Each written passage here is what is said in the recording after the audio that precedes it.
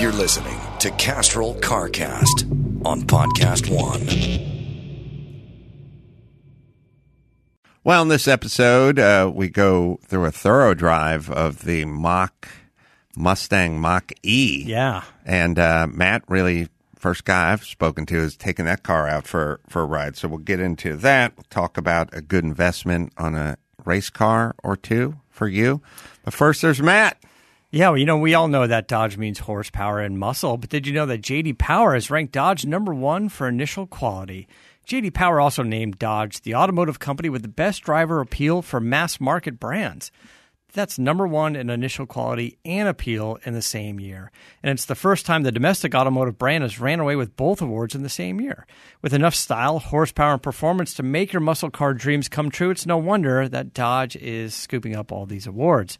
Well, there's never been a better time now to join the Brotherhood of Muscle. So see your local Dodge dealer today or visit Dodge.com. Hey, this is JJ French. Through 5 decades in the music industry, having sold over 20 million records, performed over 9,000 shows, and receiving 37 gold and platinum albums as a musician, manager, and record producer, I'm also an author, motivational speaker, marathon runner, inductee into the Long Island Rock and Roll Hall of Fame, guitar collector, and a founding member of a little band you may have heard of called Twisted Sister. Now I'm ready to share the secrets of my survival in one of the most vicious and predatory businesses on earth, the music business, in my new podcast, The French Connection, the music business and beyond, on Podcast One.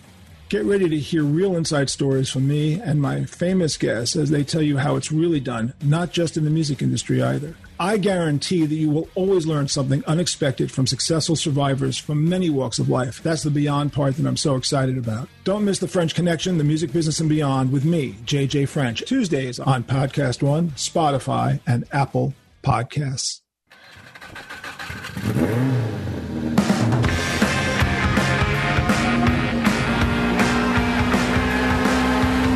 Yeah, get it on. Got to get it on. No choice, but they're going to mandate get it on. Thanks for tuning in. Thanks for telling a friend. Welcome to CarCast with Matt McQueen. That's Matt the Motorator DeAndrea over there, y'all. Hello, how you doing? I'm doing good. Lots of stuff going on in the car world. I have a investment race car for folks that are listening that, you want to get in under $1 million. Yeah. But you want something that's going to go up in value. And you want something you could probably drive in some events in the future. Mm-hmm. The not too near future, possibly the distant future. Yeah. Maybe something your grandchildren can drive in a historic event. So I'll tell you about that car. You drove the Mustang E. The Mach-E, yeah. The Mach-E, which is under the Mustang flag, but it doesn't resemble a Mustang. We've talked about that. Ford sort of extending that into the electric car version. I got my kids driving, got them on the freeway, got Natalia on the freeway, got Sonny bopping around. Do you take them one at a time or together? Yeah, they wouldn't work together. No, they would they would start fighting or something. Little backseat driving, little critiquing. There'd be a little of that. I am a great instructor because, I taught boxing. I taught comedy traffic school. Yeah. But I have a smooth demeanor, and that's what makes me a good instructor. And I understand how everything works. That's why I was able to teach that model to drive a Viper in 10 minutes. Yeah, her Voltaire thing. Do you think anyone else could teach a model who's never... This is a 26-year-old hot chick who's never driven a stick shift. We'll put her into a Dodge Viper with 650 horsepower, had her driving the thing perfectly. 10 minutes. Mm-hmm. That's all. Yeah. Anyone else? Anyone else do that? I don't know. I don't think so. I don't think so. You want to know why? No one else has done it on TV. Because no one gets down to what the fucking problem is. You have to distill the problem. The problem with people learning to drive a stick is the clutch. They have a problem with the clutch. Yeah. They let the clutch out, the car starts bucking, and they don't know what to do, and they don't give it more gas, and the car stalls. Right. And every time they try and move, like backing out or doing a slow car, it's like buck, and then it stalls. The problem isn't the steering. Right. The problem isn't the shifting, because they're just in first gear like the whole time, puttering around. The problem isn't the brake. The problem isn't the gas. So what is the problem? What does, God damn it, what the fuck's wrong with everyone? What is the difference between a manual shift car and an automatic shift car? It's the clutch. The third pedal. That's the clutch. That's where the problem lies. Once you address the clutch, then you're done with the problem. Then you can teach anyone to drive a stick shift immediately. Yes. Can you teach Fondelier? No. He's not anyone.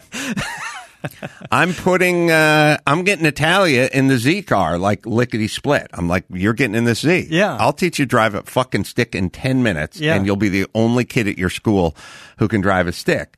It's easy. Interesting you said Natalia, though, not Sonny. He's not there yet. Natalia is good. Like, she's more determined to learn to drive. She wants more freedom.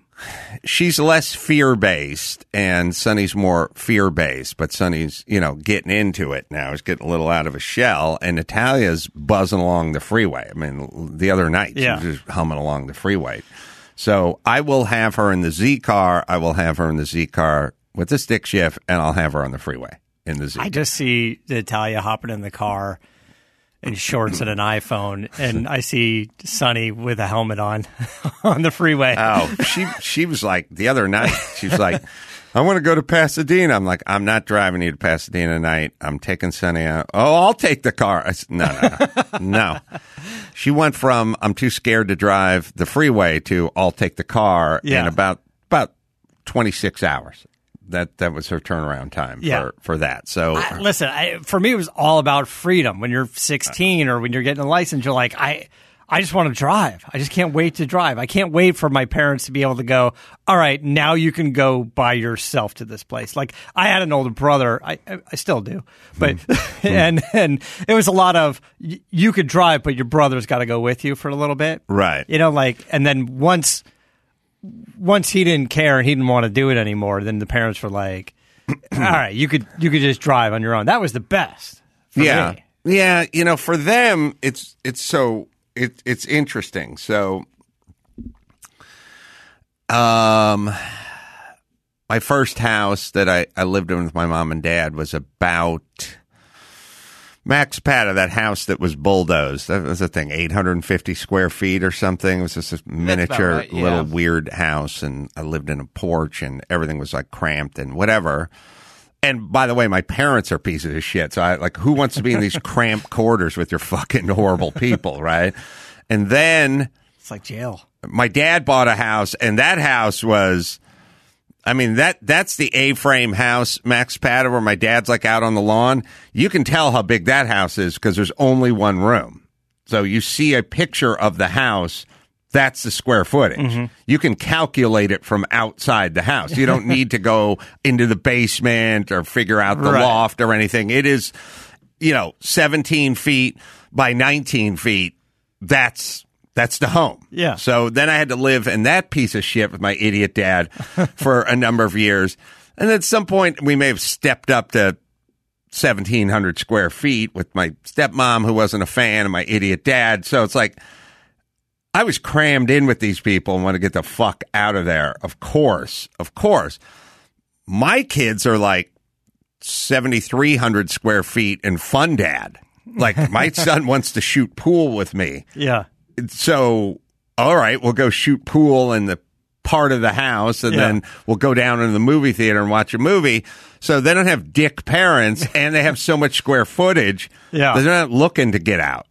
Right. No, you could go to the other side, and it's just more privacy than you'd get anywhere. Well, just the notion of having a bathroom in your bedroom. Yes.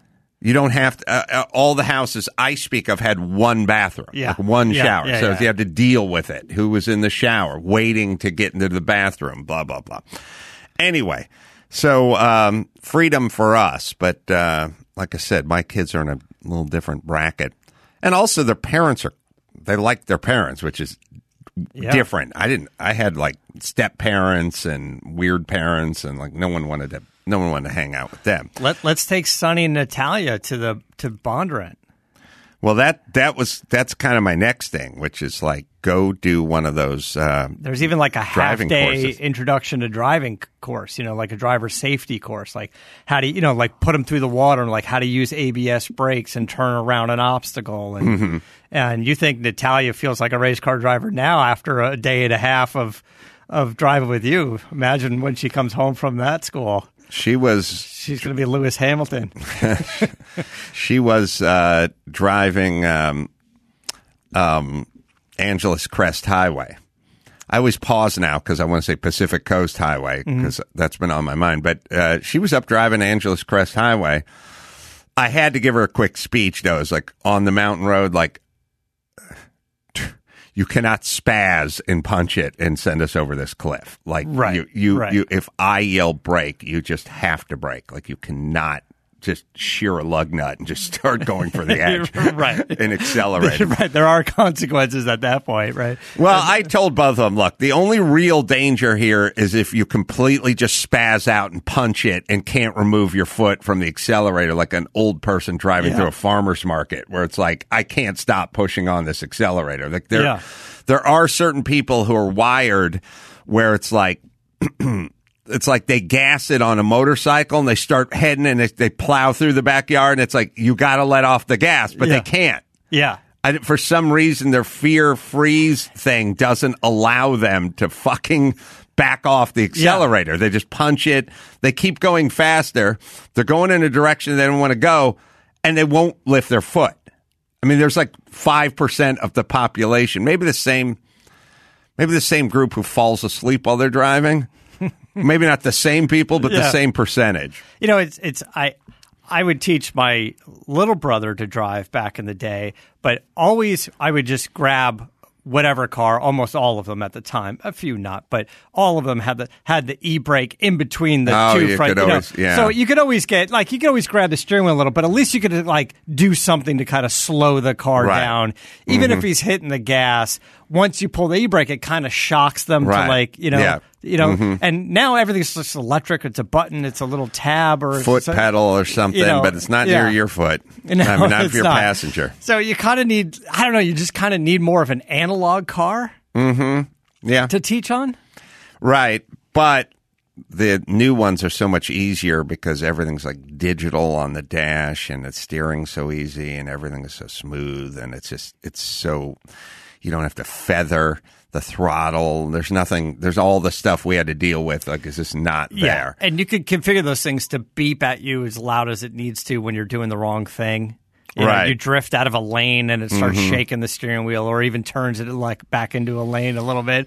Doesn't mean you're not going to go over the edge at Angeles Crest, but it just means it might warn you a little on your way down.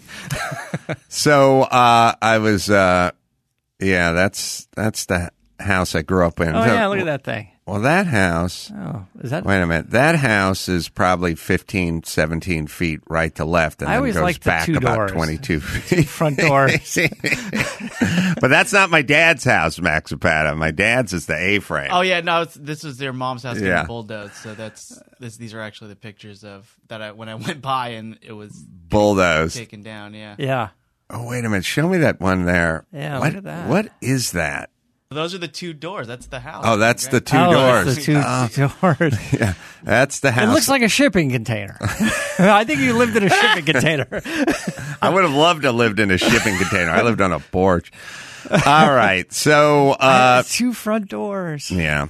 So this car I speak of was a Pratt and Miller Corvette. You know, I'm not a big Corvette guy, and I'm not a big yellow guy, but I like those Pratt and Miller Corvettes. They're cool pieces. Our friend Bruce Meyer has one. He has the one that won Le Mans. But this one, it won its class at Sebring. It won its class at Daytona, which is, nothing to scoff at. Definitely had some podiums and some first places. And I think they're asking like $975 for it. Now it's a 2014, but it's kind of a good sign that I keep saying that these modern cars are starting to fetch money because people are doing the math. Like, you're going to wish you bought this car you're going to wish in 2020 that you bought this 2014 car in 2030. Yeah. You're gonna be happy 15 years down the road. You're gonna be happy you squeezed the trigger on this car. Yeah. Where is the car? I think it's at Fantasy Junction, which is across the street from Pixar. Been in there before. But yeah, it's a cool piece. Got some good history, and you could definitely take it out for track days. Although you might need some tech support because it's got like the butterfly steering wheel and that kind of stuff. It's a pretty technically advanced car. The thing that's kind of interesting about those cars is they're not brutes in terms of, the Corvette I drove, the Trans Am car had 900 horsepower. These things have like 535 or something because they're limited by whatever with their class or whatever that thing is. So as big a brute as this race car may seem, a street Corvette in some trim might have more horsepower. Right. Yeah, of course. It's not going to be lighter, and it's not going to have big slicks on it or anything. Yeah. Like a new Hellcat or GT500 has more horsepower. Right. This thing had, it said it had a new GM engine in it or something with like 535 horsepower or something like that. Anyway, cool piece. Again, not insane horsepower, but certainly enough to get you around the track on a track day. That's for Chris, sure. that photo, that was the white piece of paper with all the numbers on it. I didn't know if that was track times or is that a dyno number? No, there's something on the description, Chris, that's the dyno sheet, right? So, we've got horsepower and torque, and it looks like it's 485. Where's the peak? To the 60 rear? Something hundred horsepower, 480. It's kind of tough for me to see. 448, 4. Max Patty, you can go to the front page. It just says it comes with, just had the engine tune. Whatever. 500 horsepower. Cool piece. Under $1 million. I don't know what they'll get for it, but sounds weird, but probably a good investment. Well, in that same vein, probably in that same price range, probably a little less. Of course, what they'll get and what they're asking is a little different. Is that there's a Cunningham car, chassis number 4. Oh yeah, is up for sale. I sent that to Chris as well, which is, our buddy Mike owned this car. 574 horsepower, in-house GM engine. Okay. Yeah, that makes sense for what the rear wheel number was that I was reading off. But this Cunningham car, chassis number 4, is a very cool car. Mike took very good care of it, and he raced it and had some fun with it. And, even said it's a little scary to drive, but you would expect. But this is obviously a car that we love. It's similar to your car. Very, very similar, but different configuration, different engine, different year, but this car is for sale as well, I believe. I told Matt to get a price, but he can't get a price on it. Yeah, he's he's asking like $850. $850. I don't get when you sell a car and then you put on your website, we're selling this car, and then it says price upon request, and then you request the price and they don't get back to you. Yeah. I don't know. I'm not sure how you sell things that way. I don't know how you would sell a condo that way, a car, or I'm not sure how you would sell a street taco that way. Like if you're not willing, price upon request at the taco truck. We're not willing to communicate about the price, then that's going to be a tough sell. Well, considering that's literally the only transaction you're going for is based on price, is a sale. Yeah, if it's $500,000, then it'll sell tomorrow, and if it's $900,000, it's going to take a while. Yeah. And that's, again, it's weird that they don't do that. So I told Matt to get hold of him. It's been 24 hours. Like, I don't know. You just get an email with somebody going, "How much is this car?" And then you go, not so fast. Yeah. Not sure what the strategy is. I might just be inclined to put the fucking price on the website so people could know it's what an the option. price is. It is available. You can put the price on the website. It's not like there's a feature there that they never thought of. Right. So. Well, it's a cool car. Somebody should buy it and enjoy it, but we don't know if you should buy it because we don't know what it costs. I think it's $850. Well, $850 is what they're asking for. Everything's negotiable. That's why it's used. So you drove the Formula Mustang E. Wait, Mustang Formula E? You're not going to get it right. Mustang E. The Mustang Mach-E. Mach-E, yeah. Well, that's even deeper because I got the Mach-1. I know, the Mach-1 is nice. Right. So now we're really going down a road. So Mach-E is their all-electric SUV or crossover. It's the four-door, slightly lifted off the air. It's not really an off-road vehicle, so it's not like it's a Bronco or anything. But the Mustang Mach-E is their electric EV. And I will say this. It's so many people are debating on whether it should be called a Mustang or not. And I know most of the people that I interact with on social media are saying, shouldn't call it a Mustang, don't call it a Mustang.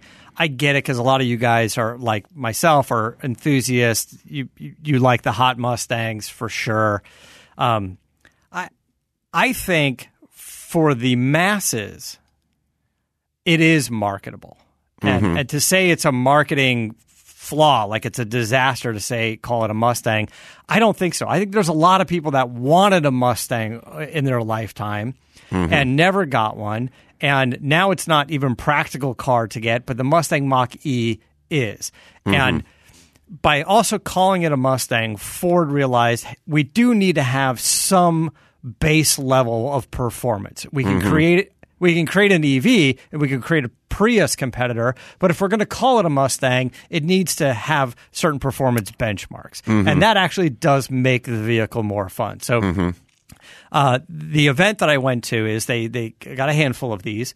We met at the parking lot of the Forum in Inglewood. And then they set up a sort of an autocross course. And we drove, we drove the Mustang Mach-E rear-wheel drive version around the autocross. And it was great. It was fantastic, and it felt great. And then you got into the all-wheel drive long-range version. And they load up in the map, and they go, here you go. You're going to go through Santa Monica and Venice, and you're going to go through Malibu, and you're going to hit like Las Flores, and you're going to cut through all the canyons. And try it out that way as well. So, and then you bring it back. You're out for about 2.5 hours driving the whole thing.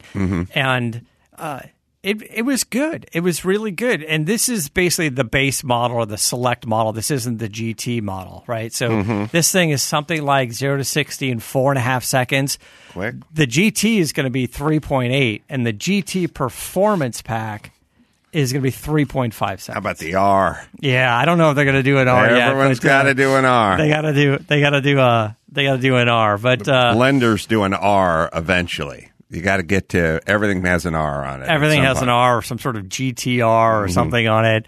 I don't know where they're going to go from here, but some of the cool things about this is the amount of technology that they're able to put in this thing is absolutely fantastic. You can control everything basically through the Ford app on your phone. Anywhere in the world, you can monitor its charging. You can find chargers. You can download over-the-air updates for the software for the car, which when everything is basically electric at this point, you can change brake pedal feel, steering feel. Everything has an electrification to it at some point, right? So you can really kind of change everything. And one of the guys there that was walking us through it was, 6'7", and he fit in the back. I mean, he's got some headroom. He's a little cramped. He's a big dude, but I would say it doesn't have quite as much room as the Tesla SUV, but it did perform well. It rode well. They do this thing called it's sort of a 1-foot driving. So there's a mode in it that with your right foot you hit the accelerator, and when you let off, it starts applying the brakes. You don't need to use the brake. And it's actually very smart.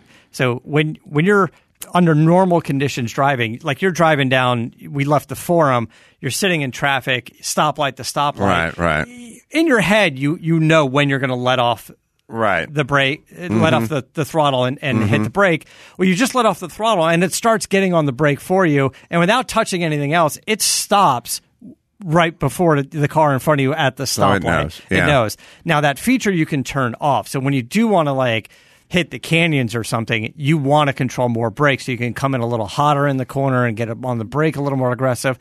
And they even told us, like, hey, when you get to the canyons, turn the feature off and then try it conventionally.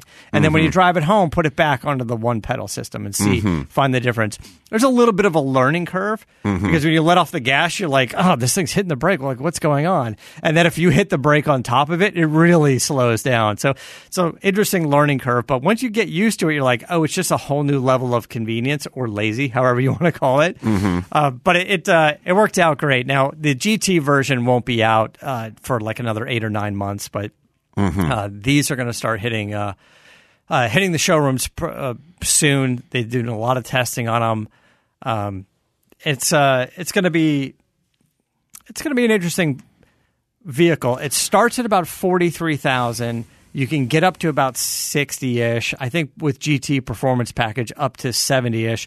But this is Ford's first like all EV vehicle. So whereas all the other car companies, Toyota and of course Tesla and a lot of them have done this, Ford still can take advantage of that tax credit, because it has to do with how many EVs they sold. So if you want a Mustang Mach-E, there's a certain amount of these first year or so where you can get up to the $7,500 tax credit. So to me, it looks a lot like the Tesla, whatever. I can't remember that fucking Tesla midsize. Model Y, I think. Yeah, there's too many cars. But it looks like the Tesla Model Y, I guess, or whatever. It's the next size down from the big SUV Tesla. It looks like about the same wheelbase and the same kind of general stats. It's the size of Porsche Macan. All right. It actually has a very similar look. But to me, that's the competition. So what is that thing sticker for?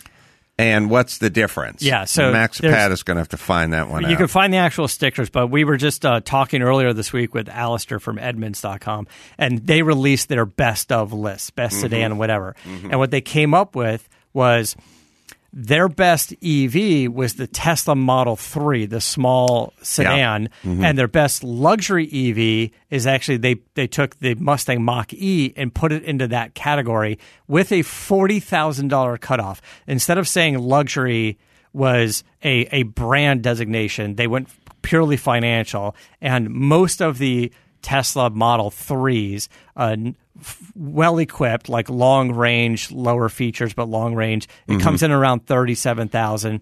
The Mustang comes in at $43,000 before tax credits, but that's where they ranked it number one in that segment. So when you get into the Tesla SUV, now I think you're into the 50s. Now the Mustang Mach-E, nicely equipped, is going to put you into the mid-50s. And that's why they were saying, hey, you can get into it at $43,000, but you're going to spend $50,000, $56,000 on that car. Well, to me, it is the Tesla Y at $49,999, call that $50,000. And then this one at $42,895, so we'll call that $43,000. So there's a $7,000 difference. Now, if everything is kind of apples to apples, you have to check the range, you have to check the 0 to 60, you have to check the options. But if all things are kind of being equal and you can save $7,000, then that seems good. If you can save $4,000, maybe you go with the Tesla because they've been making it longer, or there's a little cachet or something. Who the hell knows? But if equally optioned and all things being kind of apples to apples, $7,000's pretty good. I I guess the magic number is 10 grand. You know, if you go, it's just like the Tesla, but it's 10 grand cheaper. But $7 grand's nothing to sneeze at. Yeah, you know, and when talking with Alistair, he was saying that they have a Model Y in their fleet. Now, they have the Performance Edition, so I'm not sure what exactly that does to the suspension, but the Mustang Mach-E was a more comfortable, better driving vehicle compared to the Tesla when they sort of went back-to-back on it. So that was an interesting point that you brought up. I'd take the Mustang Mach-E over the Tesla. It was fun to drive. It was it definitely had a little bit of a sports car flair to it, which made it kind of fun. All right, let me tell you about Geico. Do you rent your home? Well, you do one or the other, and you want to make things easy. So how about you bundle some policies over there at Geico? Bundle your homeowners and renters insurance along with your auto policy. Put them together, get them under one roof, make it easy and save money. At Geico.com, you get a quote, see just how much you could be saving at Geico.com when you visit Geico.com today and you start bundling people. All right, we'll take a quick break. Be right back with part 2 of the show right after this. Support for this podcast comes from Pluto TV. Ready to get away from it all? Free yourself with Pluto TV. Stream hundreds of channels and thousands of movies and shows all for free. Yeah, free. No contracts, no subscriptions, no fees. Imagine 24/7 channels of Narcos, CSI, Star Trek, Survivor, and everything else from hit movies to binge-worthy TV shows, the latest news, live sports, comedy, and more. What are you waiting for? Download the free Pluto TV app for Android or iPhone and start watching now. Pluto TV. Drop in, watch free.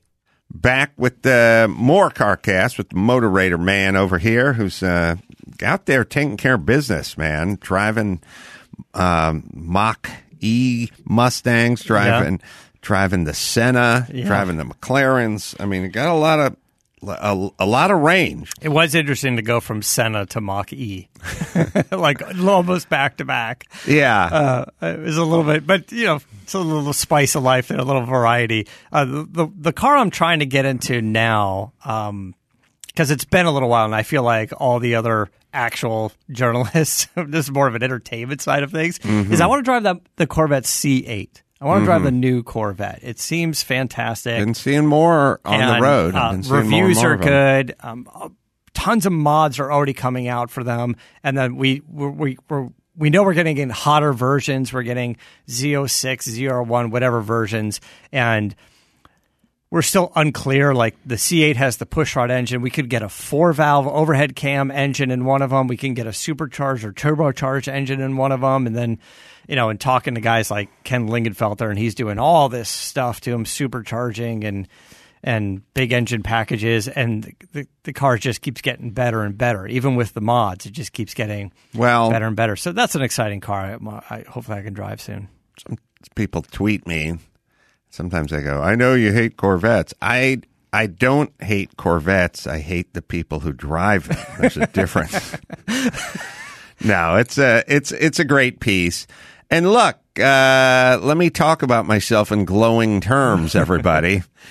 I don't love cars just because, and I don't like people just because. If you want to be a good dude, then I'm going to like you. If you want to be a bad dude, then I'm not going to like you. There's this weird thing where it's like, why don't you like this guy, but you like that guy? Well, that guy's a piece of shit. Yeah, that guy sucks. And the other guy's cool. fucking awesome. That's what I'm basing it on. I don't know how you guys go through life, but that's how I do it. Corvettes, basically my entire life, or a good chunk of my life, were pieces of shit. So what am I supposed to base my love on? I love Corvettes just because. I didn't love Corvettes just because they were pieces of shit. When I was looking at cars, to buy a used car or something that was sporty, I was looking at 240Zs, and Corvette just seemed like a big hunk of plastic that got shitty mileage, or at least the ones, the used ones or the 80s ones or the early 80s ones or whatever. So I wasn't doing it in a vacuum. I was doing it because they're pieces of shit. And then I got the same relationship. We'll go from the bow tie over to the Mustang over here, which is not a fan because all the Mustangs in that same time period were pieces of shit. Right. So then you drove the Mustang Bullet, the new one. Sweet car. Right. So I graduated high school in 1982. Everything that Mustang made and everything that Corvette made or Chevy made and Ford made, the performance stuff was weird and shitty. Yeah. I kind of like the Mustang SVT or whatever. The SVO. Yeah. SVO. Yeah. That was kind of a cool piece. I mainly just like the hood. Yeah. But in the 16-inch rims. But the point is everything was kind of a pile of shit. And it remained a pile of shit for well over a decade. Yeah. Like all those years, those formative years, like the time you graduate high school to the time you're 30, where you're into cars, you're checking out cars and whatever, the Corvettes were always junk and the interiors were kind of embarrassing and the steering wheels were weird and everything was plastic. And same with the Mustang, with all the fake scoops and all that bullshit. And the antenna that's screwed onto the front fender. So I did not like any of those cars. Then they started making good cars. Yeah. Just like the aforementioned person that was a piece of shit who's turned his life around. Yeah. Is now showing up on time and being respectful and doing that. It doesn't behoove me to continue hating that person because this person is now doing other things. Yeah. There's way too much of this in life. I'm not deciding whether I like Corvettes or not. Chevy's deciding whether I like Corvettes or not. That's actually a good point. Yes, they are deciding whether or not you should start liking their Corvettes by making them better. And now they made a good car, and now I like Corvettes. And Mustang makes many good iterations of their car, and now I like them. And the same would hold for any employee I've ever had. You want to fucking turn it around? You want to get your shit together? Yeah. You want me to? But they got to turn it around. Or they just wonder why I'm a hater. Yeah. People, when people aren't fans of yours, don't wonder why they're hating. Now, I'm not talking about whatever dickhead sends you a shitty tweet. That person doesn't know you. I'm saying like when people are familiar with your product and they ain't into you, check the product. Yeah. That's all. And I don't know why you would want to be a Corvette man or Mustang man or Z man or whatever man or Mopar man. Like, base it on the product. Yeah. I mean, look at Cadillac. Like, Cadillac was great, then Cadillac was shit. Now Cadillac is cool. I'd happily drive a Cadillac SUV. I'd be happy to drive it. I mean, I always say, look at Audi. Audi was a joke. Yeah, Lincoln, right? Lincoln was a car that fat guys drove in, mobsters and stuff. Lincoln was weird. I would fucking love a Lincoln. Yeah, now they're gorgeous. Well, so who's this on? Me or them? I make a good product. I'm here. Yeah. I don't get why that's not abundantly clear. You'd be kind of an idiot just to be a Lincoln fan straight through. Right. Like I started with the Kennedy's presidential motorcade car, and I never stopped being a Lincoln fan, even in 1992. You know what I mean? Like, well, why? Why? Right. So now Lincoln makes really good shit, and people have a short memory, and I'd be more than happy to drive any Lincoln. I mean, that Lincoln SUV, black, was it, that we took out? Yeah, the black label. That is a beautiful piece, man. Thank you, Matthew McConaughey. Oh, yeah. Sitting and ice fishing. Yeah, just thinking. Sitting in the back of us. He was driving Lincolns long before Lincolns were cool. Yeah. Yeah, but probably too much love for the suicide door Lincoln. That thing is just a big shitty boat, right? Yeah. Mm. Well, there's a modern Lincoln Continental. We drove the Continental, which is cool, but they did a suicide door version of the kind of a bespoke version that I think they were going to sell a handful. It was kind of a cool spin on, sort of a cool retro spin on the modern good car, right? So they just did Can I give thanks for something? Sure. All the dickheads that were converting their Acuras into scissor lift doors, and remember that trend about 10 years ago where the Lamborghini doors. Everybody had Lamborghini doors. Somebody finally figured out that the $8,000 and 2,000 man hours that translated into zero value for the car when they tried to sell it. Someone finally figured out that probably wasn't an awesome idea. Yeah. Except for the people selling the kits. Yeah. Right? They made some bank on it. Let me just tell you guys about our friends at Dodge real quick. We all know that Dodge means horsepower and muscle. But did you know that J.D. Power has ranked Dodge #1 for initial quality? And J.D. Power also named Dodge the automotive company with the best driver appeal for mass market brands. So there's never been a better time now to join the Brotherhood of Muscle. See your local Dodge dealer today or visit Dodge.com. The Newman watch sold for $5,500, couple clicks under $5,500. The inscribed watch we were talking about, I think, before the Rolex. Yeah. I don't know much more about it other than that. The McQueen Tag Heuer, or was it Heuer or Heuer? Tag Heuer? Heuer, sorry. Tag Heuer, but I guess it was just a Heuer. Maybe Tag got involved? Yeah, I don't think Tag wasn't part of it. Back then? Yeah. Yeah. All right, so it's just a Heuer. That sold for $2.2 million. Right, and that was the one he gave to the mechanic or stunt guy or whatever it was, right? Mechanic, that was the gifted one. It's all about inscribing it. Apparently, that's where the value is when you deface the property, then it becomes more valuable, which is counterproductive, sound counterintuitive. But obviously the Newman watch at $5,500, significantly less than the 17 point whatever, but still came in as, I believe, the third most expensive Rolex sold at auction. So pretty significant money there. And the question is, do you think they're happy with that number? Do you think whoever was selling it, the Newman daughter or something like that, was, and they did their thing like they did before. There's going to be some portion of charity. We don't know what the portion's going to be, but it's going to be some portion. And who knows? Maybe on the back end, there's some sort of sliding scale going, if we hit this dollar amount, you get 5%. You hit this dollar amount, you get 10%. But charity-wise, charity-wise. So there's something there that's good, and people are making money off it. But do you think,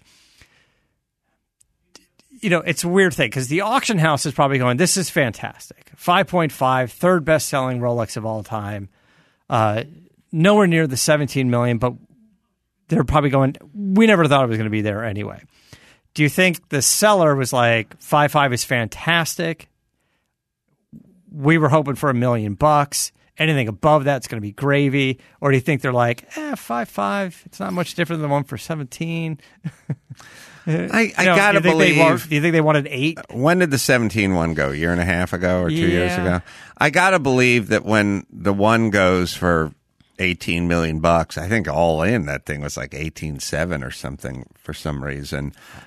I think it was lower. Yeah, I think it was 17.6, maybe 17.8.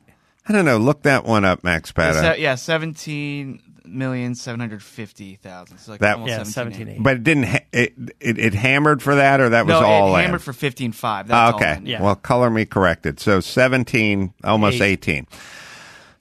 So if the big brother sold for $18 million and yours didn't make it,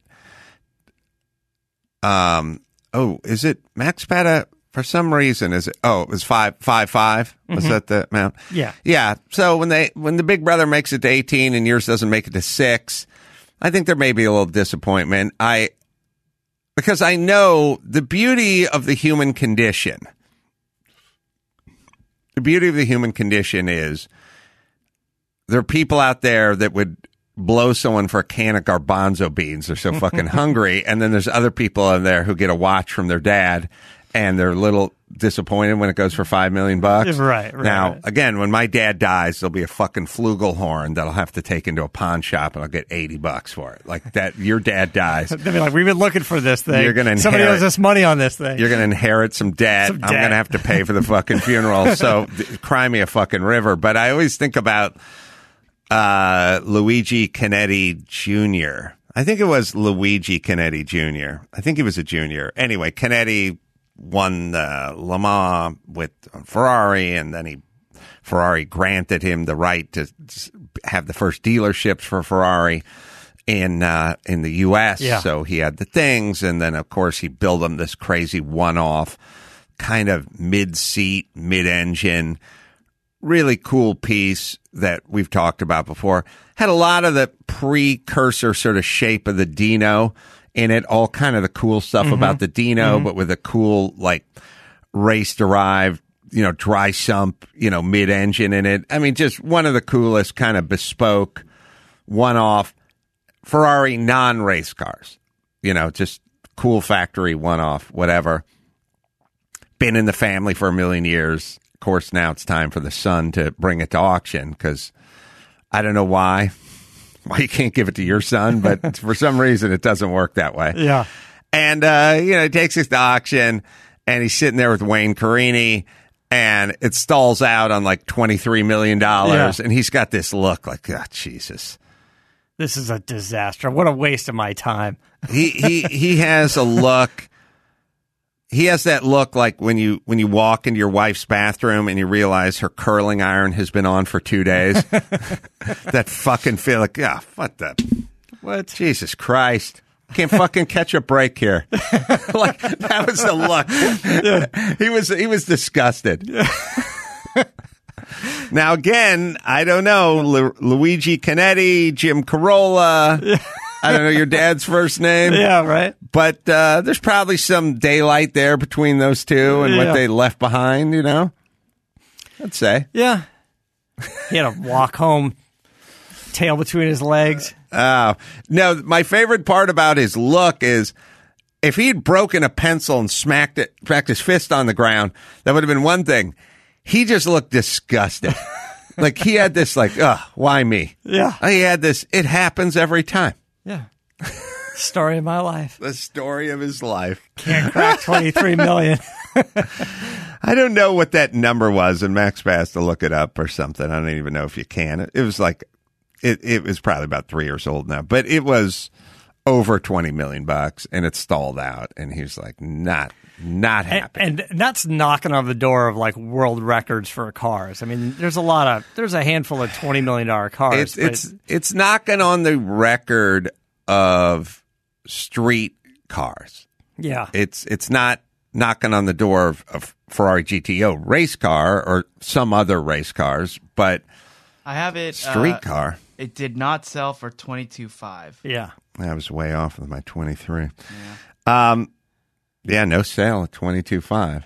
But to be fair to him, well, he got the car for free, but he had to pay for shipping. That's right. He had to pay for shipping, and there's reliable. Wayne had to gap the plugs, put a coat of Carnauba wax on it, right, and bleed the brakes. That's got to be $900. Yeah, he's into that thing for I don't know. He could be in that thing for like, depending on where it was shipped from, but yeah, he could be in for as much as $3,000. So let's be fair. Yeah. All right. Naples, Florida, Matt's favorite place. Off the Hook, January 16th and 17th. We're doing a live podcast and stand up there as well. Also, the Pickwick Bowl in Burbank, January 23rd. We're doing a drive-in car show there and stand up there. Go to AdamCarolla.com and find out where everything is going on and check out our YouTube page as well and watch all our free stand-up there. What do you got, Matt? Just posting some stuff up on social media and love your comments. And so check that out at Motorator. So, till next time, Adam Carolla for Matt the Motorator, Deandra saying keep the air in the spare and the bag in the wheel. For the latest updates and call-in times, follow the show on Facebook, Twitter, and Instagram at CarCast Show. If you'd like to write in, fill out the form on CarCastShow.com. And don't forget to give us a nice rating on iTunes. CarCast is a Corolla digital production and is produced by Chris Loxamana. For more information, visit CarCastShow.com.